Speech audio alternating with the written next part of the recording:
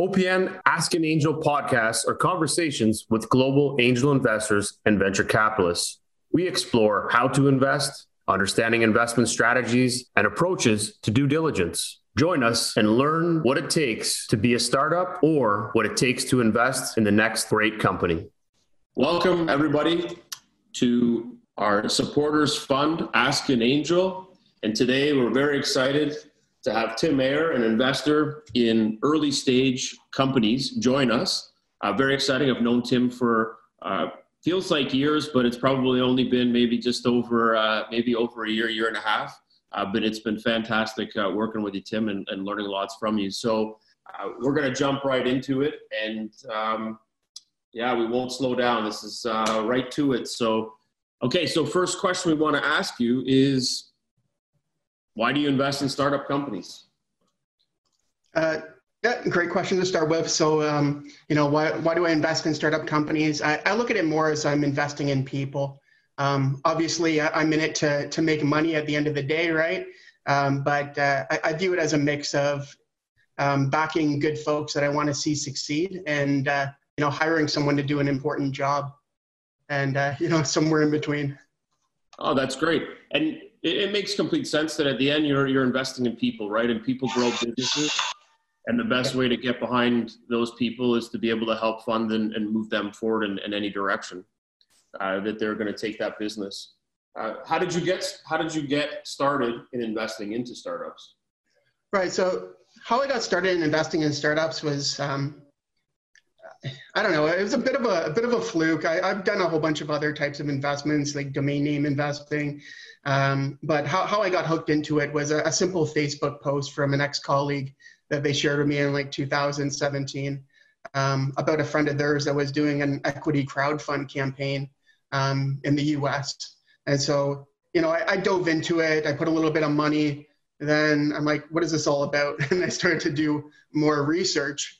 And that led to a progression. I started reaching out to people on LinkedIn that I'd been connected with for a few years that, I consider to be a little bit of a rainmaker, right? So, they're able to pull it off, grow a company and exit, and they're working on a new project. I would inquire and the chat would turn into, they happen to be doing a fundraise. And so I would jump on board. Then what happened is I'd layer on another tactic and looking for startups because, one of the equity crowdfund companies ended up going through Alchemist Accelerator program out of California. And so then I started I watched their demo day, and then I looked at the other startups that were going through it, and I ended up investing in another company that went through that demo day. So then I started to just make it a habit of the top accelerator programs, attending their demo days and starting conversations. And some of them have led to investments, other just, good contacts. And then on top of that, layered on frequenting events like OPNs and the Supporters Fund pitch it events. And, that's kind of rounded me out. And I think all those avenues kind of stuck. But, it was originally just a Facebook share that someone did supporting a startup that they believed in, right?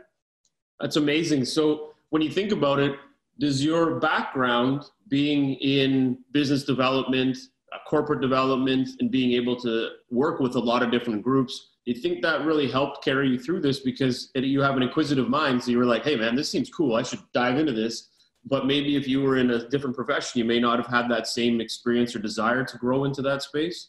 Yeah, I think so. I think it's a combination of things. My background has always been more analytical. I actually started off as a corporate investigator before I got into doing e-commerce. And so, digging in, doing research into companies, even like trying to be a good judge of character as best I can on, who would be most successful, all kind of play a part, right? So you gotta, as an investor, you have to use the tools at your disposal, right? Your own skill set and bring it forward. And where you have gaps, look at ways that you can enhance that, whether that's looking for companies that have been pre-vetted by people that bring a different perspective, right?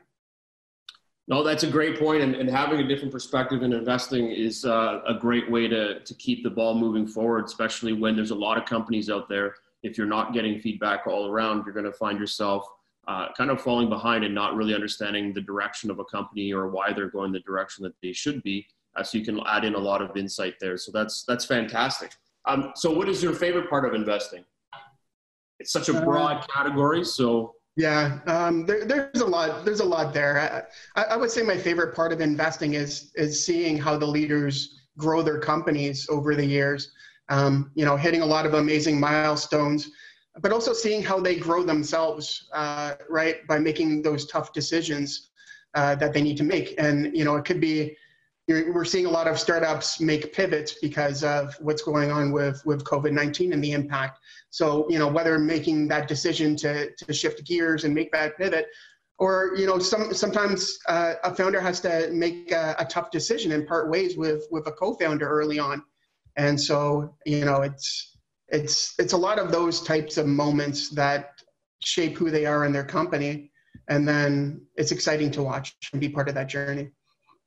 For sure. So it's kind of like a live sporting event. You get to see all the action going on and decide how long you're going to stay and watch and where you're going to jump in and help out. So I think that's a great piece to what makes you an investor. How many companies do you look to invest in per year? Right. So, since 2017, I've done about 3 to 4 investments per year. I usually do it around the Q1, Q2 timeframe. I'll also mention like check sizes. I generally do about 10, 25, or 50K, depending on the situation. Okay, no, that's great insights. And people want to know that, right? When they're looking and reaching out to you, they want to know that because you're keeping yourself in this precise format, that they have a good chance of getting one-on-one support and growth with you. And I can tell you that from the companies that you have invested in, they're all awesome. So you're doing a great job on that side. Any verticals that you like to focus on inside of this package that you're putting together? Yeah, so in terms of verticals, I like to focus on, from 2017, 2018, I was primarily focused on investing in the future of work. And so that was remote work tools, HR tech, even some gig economy. As a self-employed remote worker, it just made logical sense for me to use that as a starting point, and invest in what you know. And timing worked out because some of my bigger investments greatly accelerated because of COVID-19. Mandating that people work remote obviously has really helped out a lot of those startups. And then in 2019, 2020, I started to diversify into other areas. So I no longer consider myself just focused on one particular vertical. It's my job to always be learning, right? To research and to get comfortable with getting into other verticals. No, that's great. And as a position of investing in what you know, I think that's for any investor that comes in early stage investing, that's probably the best spot and where most will go to and gravitate to. And that's a good thing. And then as you get a little bit more comfortable with term sheets and the startups and the CEOs, jumping in as a generalist, I find is that you start to pull at different areas and you get more excited because you start to see that there's a gap because of, again, the reading, the insights, the events you attend. So that's really, really fascinating on how you've tied that all together.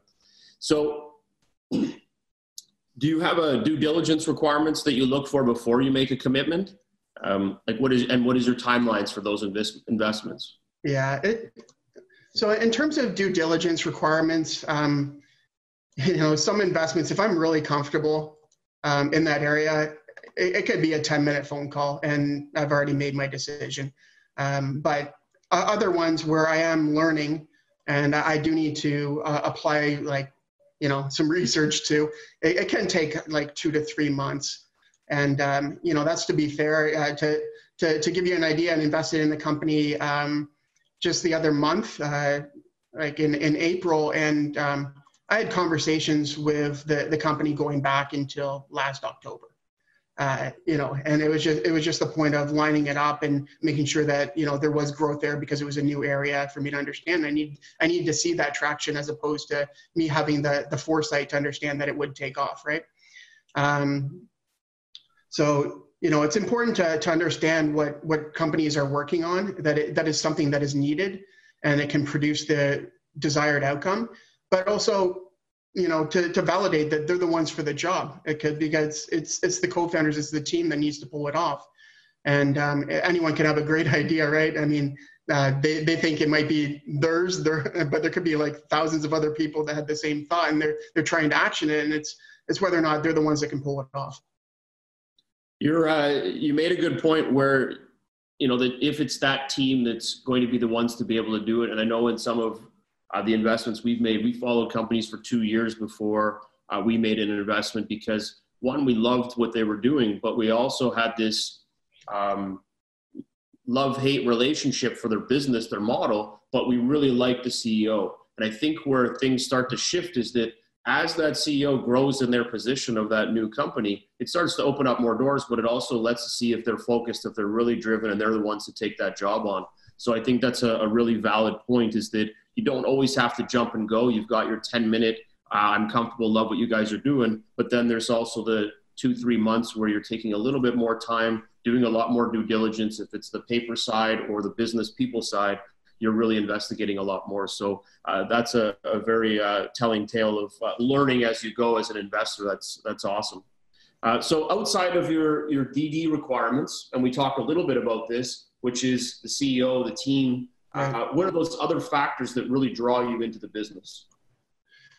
Yeah, so about the team and CEO, I think I mentioned before, I look at it as kind of I'm hiring someone to do an important job, right? So that when you're going about it that way, the best predictor for future behavior is past behavior. And so, the founders are critical, as well as the talent that they surround themselves with. If the founders had not grown a company to exit before, that's not a deal breaker.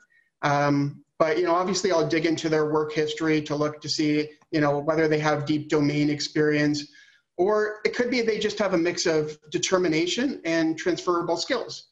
And they could still pull it off, right?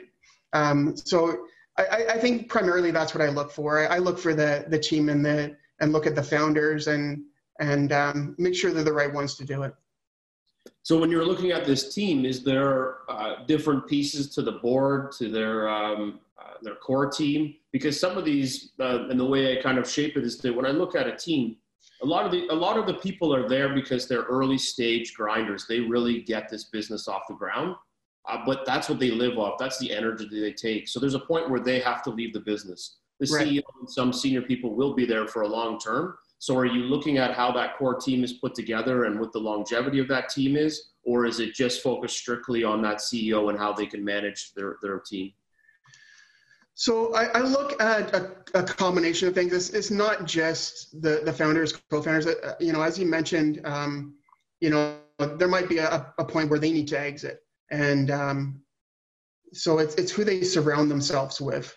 So if they're bringing people on board that have more experience working for a large organization, and they've come in at a different stage in the evolution of a business and can provide a different perspective.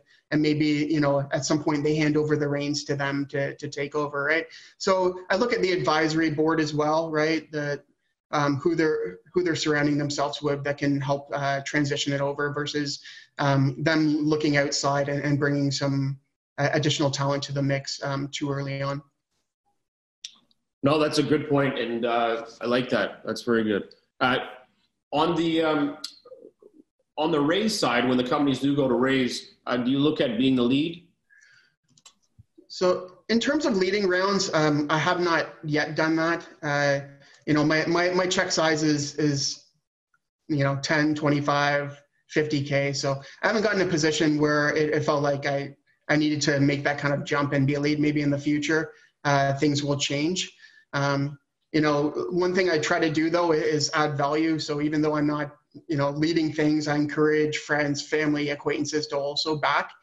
And some instances that brings in an extra $25,000 into the startup. And so I've done that on maybe about 3 to 4 different occasions.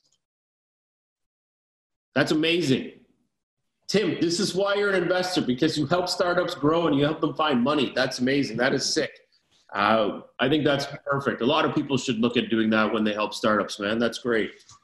So do you have any, while you're going through this process, you've kind of found some startups, you're kind of going through the stages, you've gone through due diligence, you're going to make an investment, you've started to down that path. Are there any preferred terms that you like?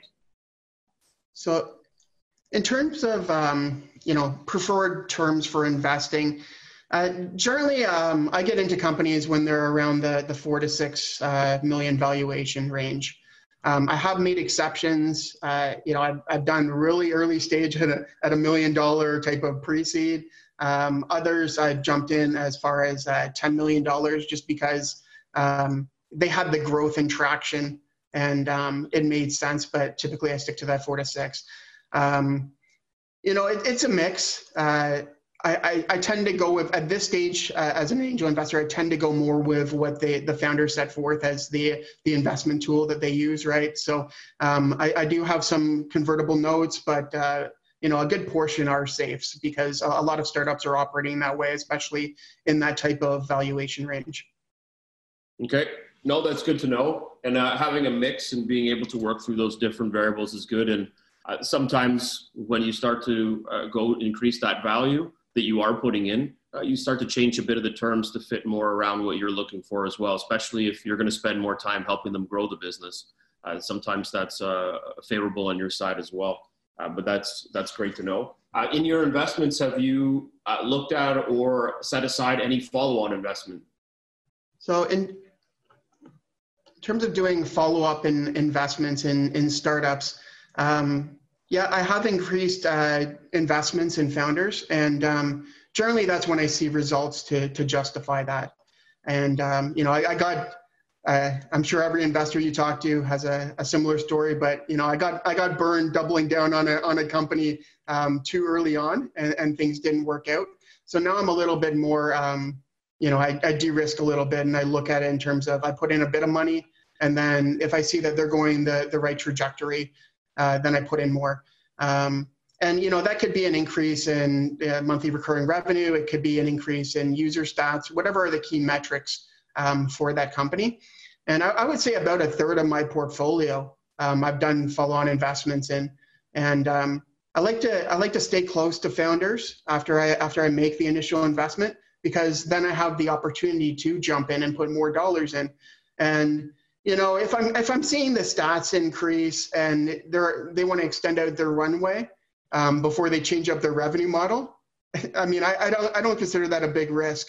So I'll put money in at that point, and generally they'll hold the same sort of valuation, or it will be slightly higher than what I put in my initial investment. So that's why I think it's important as an investor, as an angel investor, to stay close and to try to add additional value, because then you have these kind of opportunities to do those follow-on investments.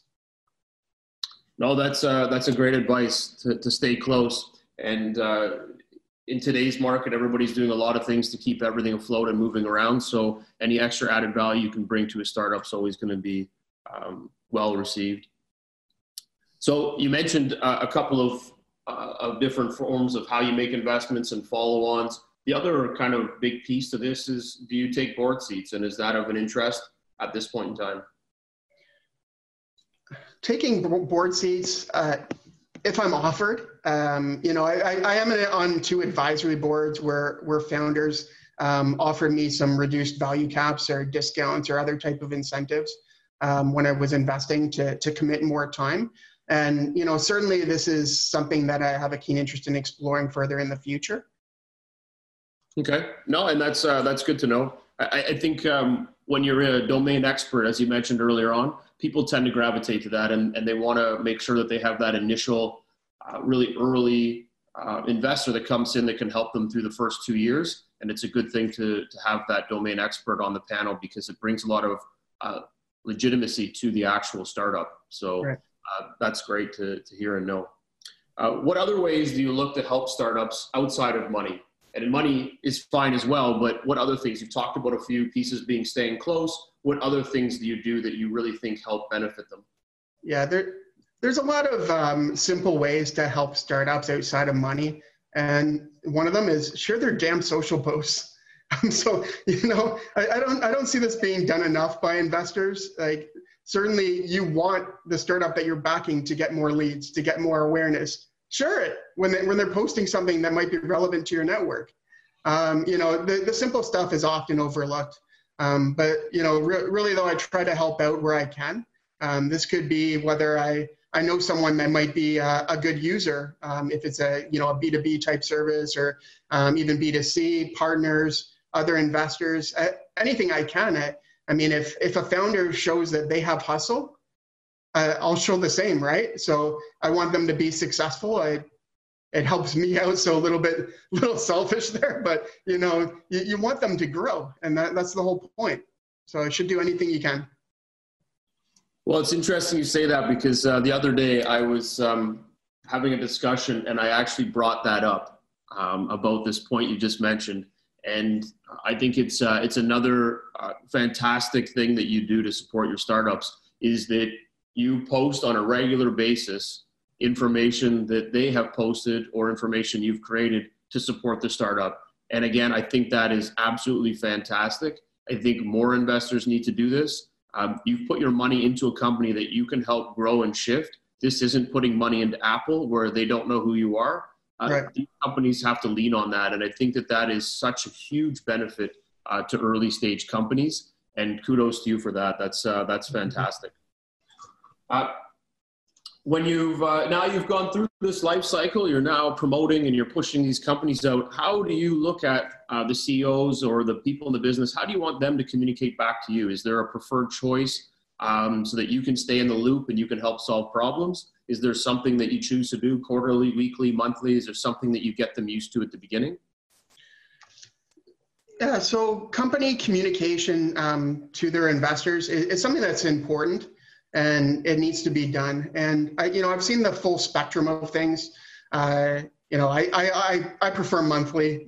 That's it. The spectrum that I've seen is, I've invested in companies that they ghosted me afterwards, and I might get an update every year, right, or every year and a half or something like that. And some reach out when they've done a successful round. And, that's good news to have, but, I'd still like to understand what's going on in the business as they kind of grow and get to that stage, right? And even one in my portfolio, they go as far as to have weekly updates with metrics that they post for anyone to see, because their culture is about full transparency. But, if it's a monthly update, the best I've seen is just keep it as a roundup, key metrics, the battles, the wins, and then the asks, right? So that's good. And I agree that you need to have some form of communication back, because sometimes when you post questions, problems, that might trigger an investor to say, hey, I can help solve that. Reach out to a manufacturer, reach out to anybody, and bring that conversation in. And sometimes it's just that one ask. If you're doing the buckshot spray, which is I'm asking a million problems, it doesn't allow someone to pertain to that one problem. Yeah. So if they're sharing a couple of points, you're interested because that's your investment, and you start to pick up those little things can get solved quicker, because investors tend to want to help their investment. Especially if you're looking to get follow-on type of investments out of your network, you want to keep them informed. If you reach out of nowhere and you're like, hey, you know what, I need money, and you have nothing to show for it, you haven't continued to build that rapport, you're going to find it very difficult, and you're going to have to keep on, even to get referrals at that point, and you're going to have to go out to the well and try to find new networks of investors. It's interesting that you say that. One of the parts to reaching out and keeping your investors informed is that investors also talk amongst themselves. So there's a lot of times, and it's interesting, I'll hear of an investor who's invested in a company, but they're not getting any feedback from that company. They're not hearing anything. They're not getting any communication. So they're sitting on the side bad-mouthing them, saying, these guys won't do this, they won't do that. And then when this company comes to the market, the interest level from other investors who have been hearing this from obviously an investor that's dissatisfied, it carries a long way. So I think that's something that we have to keep in mind as a startup, is that you have to keep that communication trail going so that everybody collaborates and helps grow. Sure. So now that the environment's, as we mentioned earlier, COVID-19, there's a lot of moving pieces that are happening. Has this changed anything around your investments that you've been going forward? Have you kind of pulled back to just help the companies that you're in already? Have you still continued to look at the environment in a bigger picture and saying, hey, I got some deals out there? How have you kind of been scoping the change? Yeah, so the state of the markets have changed. It hasn't caused me to pull back on investments.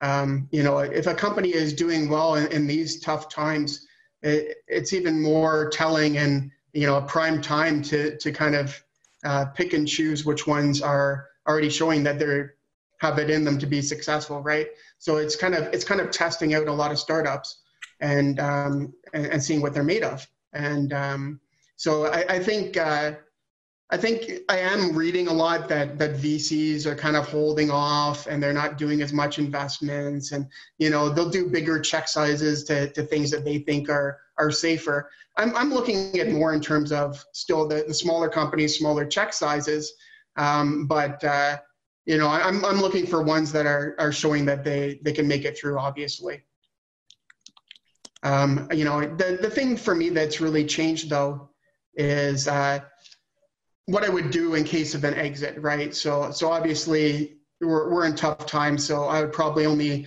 where I might have put maybe 50% of the money back into private equity investing, I might only put 30% and then look at other types of asset classes to put funds into, right?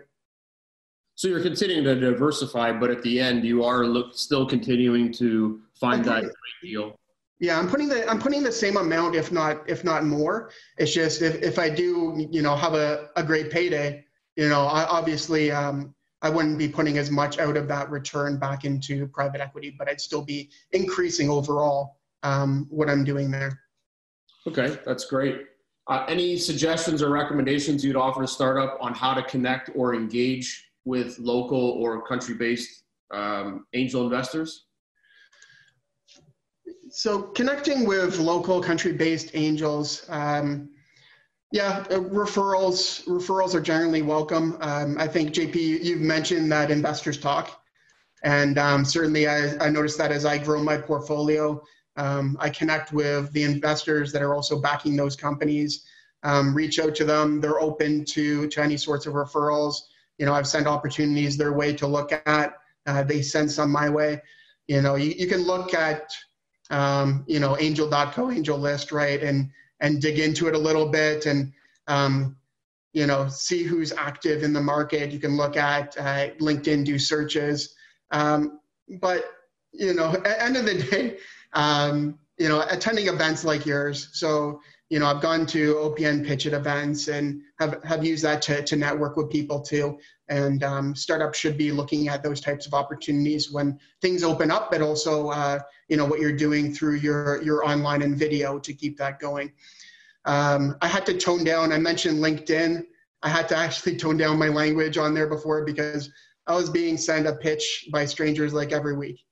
And, I would get an ad, like they'd request an ad and then they send me their pitch deck, right? And it'd be something that I've never invested in before. I don't have any experience in, and they're like pushing to close right away. And so, I had to tone that down.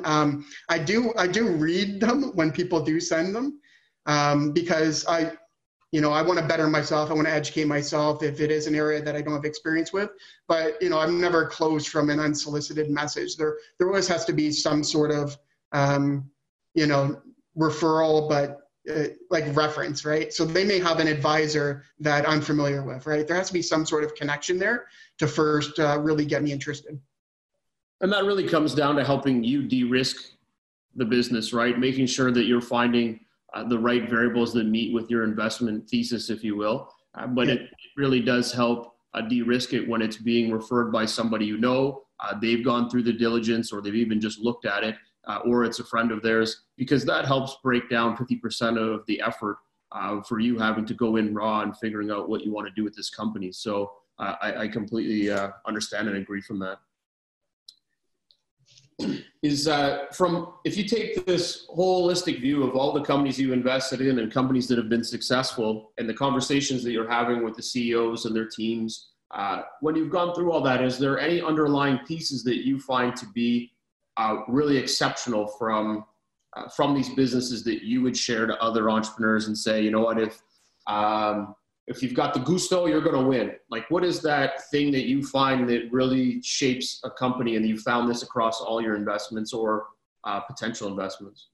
Yes. The one underlying piece is it's the people, and it's the effort that they put into it. So, I mentioned that, whether or not they've done an exit, whether or not they have domain experience, whether or not they just have a lot of passion and transferable skills. But at the end of the day, they might have a great idea, but if they don't put anything towards it, right, it's not going to go anywhere. So they have to have that drive. They have to realize that, it's about sacrifice early on. You're going to put in a lot of time to get things to hook. And, once you manage to get that perfect product market fit, then things may be a little bit easier, and you can delegate some of that responsibility off. But, they're going to have to get outside of their comfort zone. They're going to have to learn things that they didn't know before, and they had no interest in knowing before, right? So, as a small team, you have to be familiar with many different areas of a business, right? So does that mean you kind of look at companies that the owner is maybe not fully background in, so that they've got to hustle a little harder to learn it versus them coming from something they've been doing their whole life and starting a business? That's just it. I look at it much like if I was hiring an employee, right? So, if it's an entry-level job, it's an important project that I'm putting them on. Have they worked in multiple different areas and demonstrated they have transferable skills they can apply there? And do they have the passion, determination, drive to make it happen? If they do, then it's worth giving them a shot, right? And I'm sure you've seen it in business too. You'll hire someone that, they've done the exact same project before, but you may also take a chance on someone because they just have the right mix, and you think that they can pull it off. No, that's great. That's great advice. Do you find that accelerators and incubators are good for your investments where they start out? You mentioned this earlier that you were jumping onto a bunch earlier on. Is that something you still get behind, and do they really drive a lot of value to the ecosystem? Accelerators, incubators, I think are a good investment for startups. And, they certainly help with things like solidifying revenue streams, business models, make great connections, finding awesome advisors, even getting investors through their demo days. I do use it as a tool to find startups to invest in. Obviously, they do a lot of vetting themselves for startups going into the program, so that reduces a lot of the time and due diligence that needs to be done by investors, right? And so, some of the notable ones that I look for in the U.S. is, Alchemist Accelerator. I do attend those. Techstars, U.S. and Canada. I keep close eyes on those ones as well. And I just find it's good. It's good kind of breeding ground to find a good startup, right? And we wholeheartedly agree with that. I think that if it's a good another de-risking factor, right? You can grab the right team, board, and then you throw in that they've attended one of these Techstars or Alchemist, one of them. I think that they really bring a lot of value to helping the CEO actually focus their business and work through those different revenue streams, work through those advisors that are going to get behind them, find those contacts in industry, get the right manufacturers in China or around the world. So a lot of those things help really solidify that business to get them off the ground. So wholeheartedly agree with that. You mentioned earlier that you've got to get out and pitch in events. Is this something that you highly recommend to a startup? Is earlier on, should they get out and pitch everywhere they possibly can? And then if you are pitching everywhere, how do you protect your IP? And do you have any recommendations, again, how you can help that startup kind of work their way through that ecosystem? Yeah, I believe that startups should pitch, as often as possible for them to be comfortable doing it, right? One-on-one, right? So if they need to go to events because it helps with building that confidence level where they can have conversations with people that maybe they don't have much time to spare, and you need to kind of hook them with that elevator pitch first, right? I think that's very important. Some people are more natural at public speaking and forming relationships like that than others. And so I think they have to be a judge of themselves and know where they need to push themselves, so that way they can fill the gap if that is an area that they're a little bit weak in. In terms of IP, I mean, it's who can do it the fastest, right? So I think a lot of companies, a lot of founders, they need to realize they're not the only one with that idea, right? So they may looked at and found that there's a gap in a market and they're trying to address it. Well, there might be 1,000 other people, right? So they need to get rid of some of that fear and guarding themselves and get out there, because if they don't secure the funding, what's going to happen, right? So it's a tough one to deal with, but I feel that the more information they can share as possible. Do you need to share your source code with potential investors? No. So but do you need to be able to talk about it in an intelligent way so that way they understand it? And if that investor happened to know other people who are doing something similar, they have to kind of remove that fear from it and realize that they just need the money and grow, right? They need to go and build it. No, that's great advice, and you're right. There's lots of events that are run. You got to find the ones that fit what you're trying to achieve, the people you want to meet, and even I think in time you'll start to realize that you start to see in the ecosystem a lot of the same people. And the best part of that is that those people start to become interested in your business when they start to see you enough. They start to get interested in you. They see that you've got the hustle, you've got the drive. And when you're an early stage company, that's what helps. Those are the things you need. It's help supports you, gives you the energy to drive forward. So that's great advice. And you're right on the IP side. You kind of have to figure out what's the best way to protect yourself as you go forward. You don't have to be blasting out your code, but you got to make sure that you're at least giving enough to hook people into your value. So that's great. Now on the government side, there's a lot of funding opportunities. Is this something that you push your startups to dive into and to look at as another supporting feature? For government funding, I consider it good to go after. If a company is eligible, then why not, right?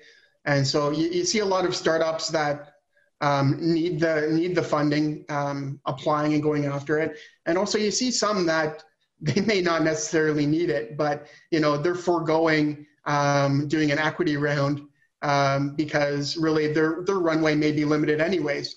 And so it's a great opportunity for them to take advantage and make sure that they're able to grow their company. They're able to get to the point where they can hire people, right? And provide more to the economy. So I say go for it.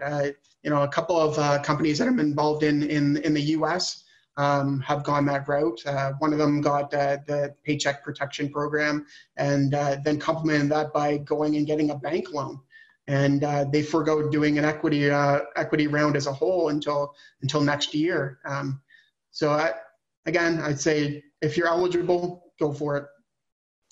Okay, no, that's great. Great to hear and good advice.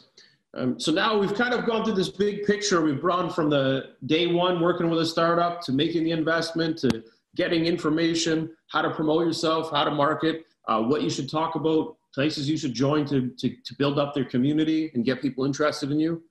Where, as an owner, where do you recommend startups go to learn a little bit more about term sheets, value, investors? Is there somewhere out there that you recommend where startups can get really informed about the ecosystem that they're part of?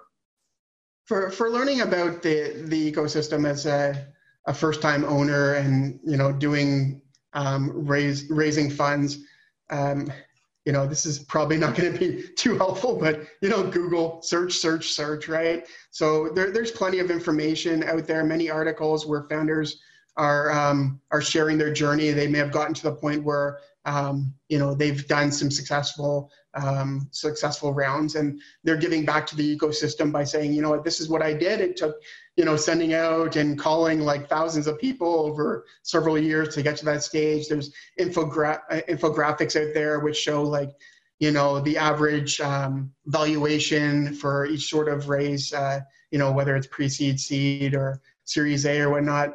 And then also to align yourself with people that have done fundraising before, from, if you can, from pre-seed all the way through an exit. And so a lot of companies do this. They find advisors that have successfully done those fundraisers, that have run companies themselves, or they work in the finance sector, and they have access to family trusts and what have you, and they've kind of seen it from the other side. So once again, just do a lot of research, but find the right people to complement you there. No, you make a very valid point that you've got to do some research, but look for people that understand the space, who may have exited before, and try and see if you can do some work with them as well. They're going to be a very helpful and bring a lot of value. There's obviously a lot of players in the ecosystem that can help, from the Marses to the DMZ and other places that do have information. So I think it's something that you can explore, but you're right, Google's a very powerful tool, so you should be able to find a lot of good material.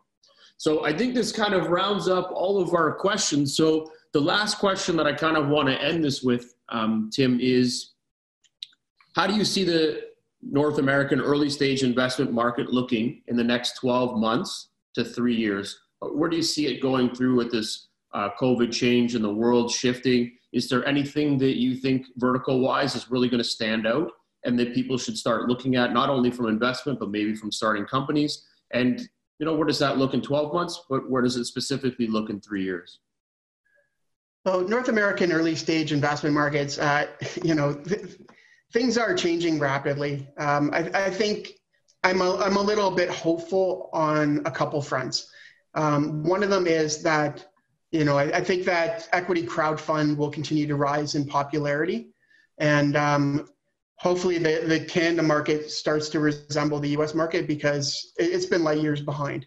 And so that's why I've gone to the US sites to kind of look for startups, because there isn't much of selection, or there isn't enough marketing for the platforms that exist. So I do think that will continue to rise, where people understand that they can make investments in early stage companies, and they don't need to be accredited. There are ways that they can get involved by writing smaller type of checks, or credit card charges, or what have you, right?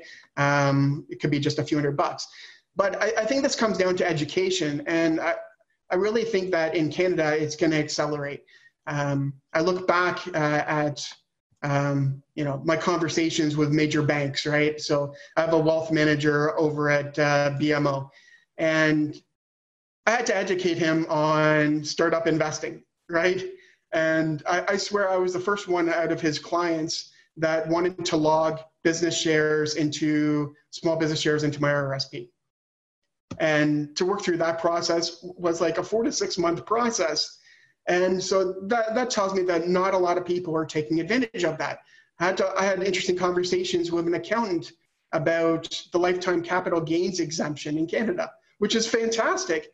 It's just no one seems to know about it. So I'm hoping that, a lot of these great programs that we do have, which reduce tax burdens on investments, people realize are at their disposal, and they take advantage of it, right?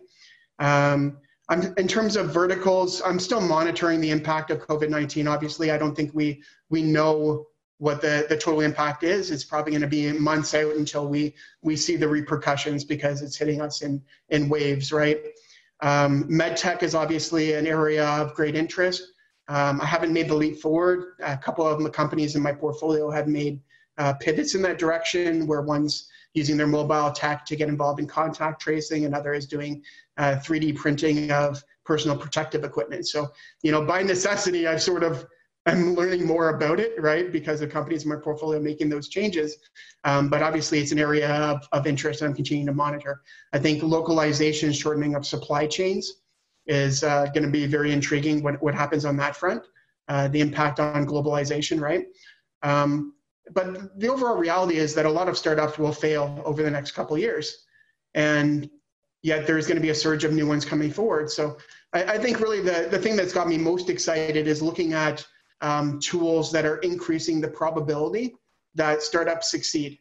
And that's where I'm kind of honing in on, and I'm looking into is who's making things available that will cut back on the fail rate of startups. No, that's that was putting your space helmet on and giving us some awesome forward thinking. So, Tim, I want to thank you very much today for joining us and sharing your insights. They were incredible. And I think I'm going to leave it with you to give us your one last thought about one recommendation that you would give to a new startup that's joining into the economy or into the ecosystem, what's one thing you would tell them or any startup on how to build success? Be 100% committed. That's it. So, go with it. Be committed. I love it. You're right. Be committed. Well, we're all committed to having a great talk today. Thank you very much for that, Tim. Well-rounded. I think we got everything that we were looking for. I appreciate all your time, all your effort, and everything you do in the ecosystem. Have a fantastic day, and thank you everybody for joining us. And I think the questions, hopefully we're able to appeal to the audience, and we're going to get back to you over the next week or so with the edits when we send this out. Thanks, JP. I appreciate it. You bet. Thank you very much.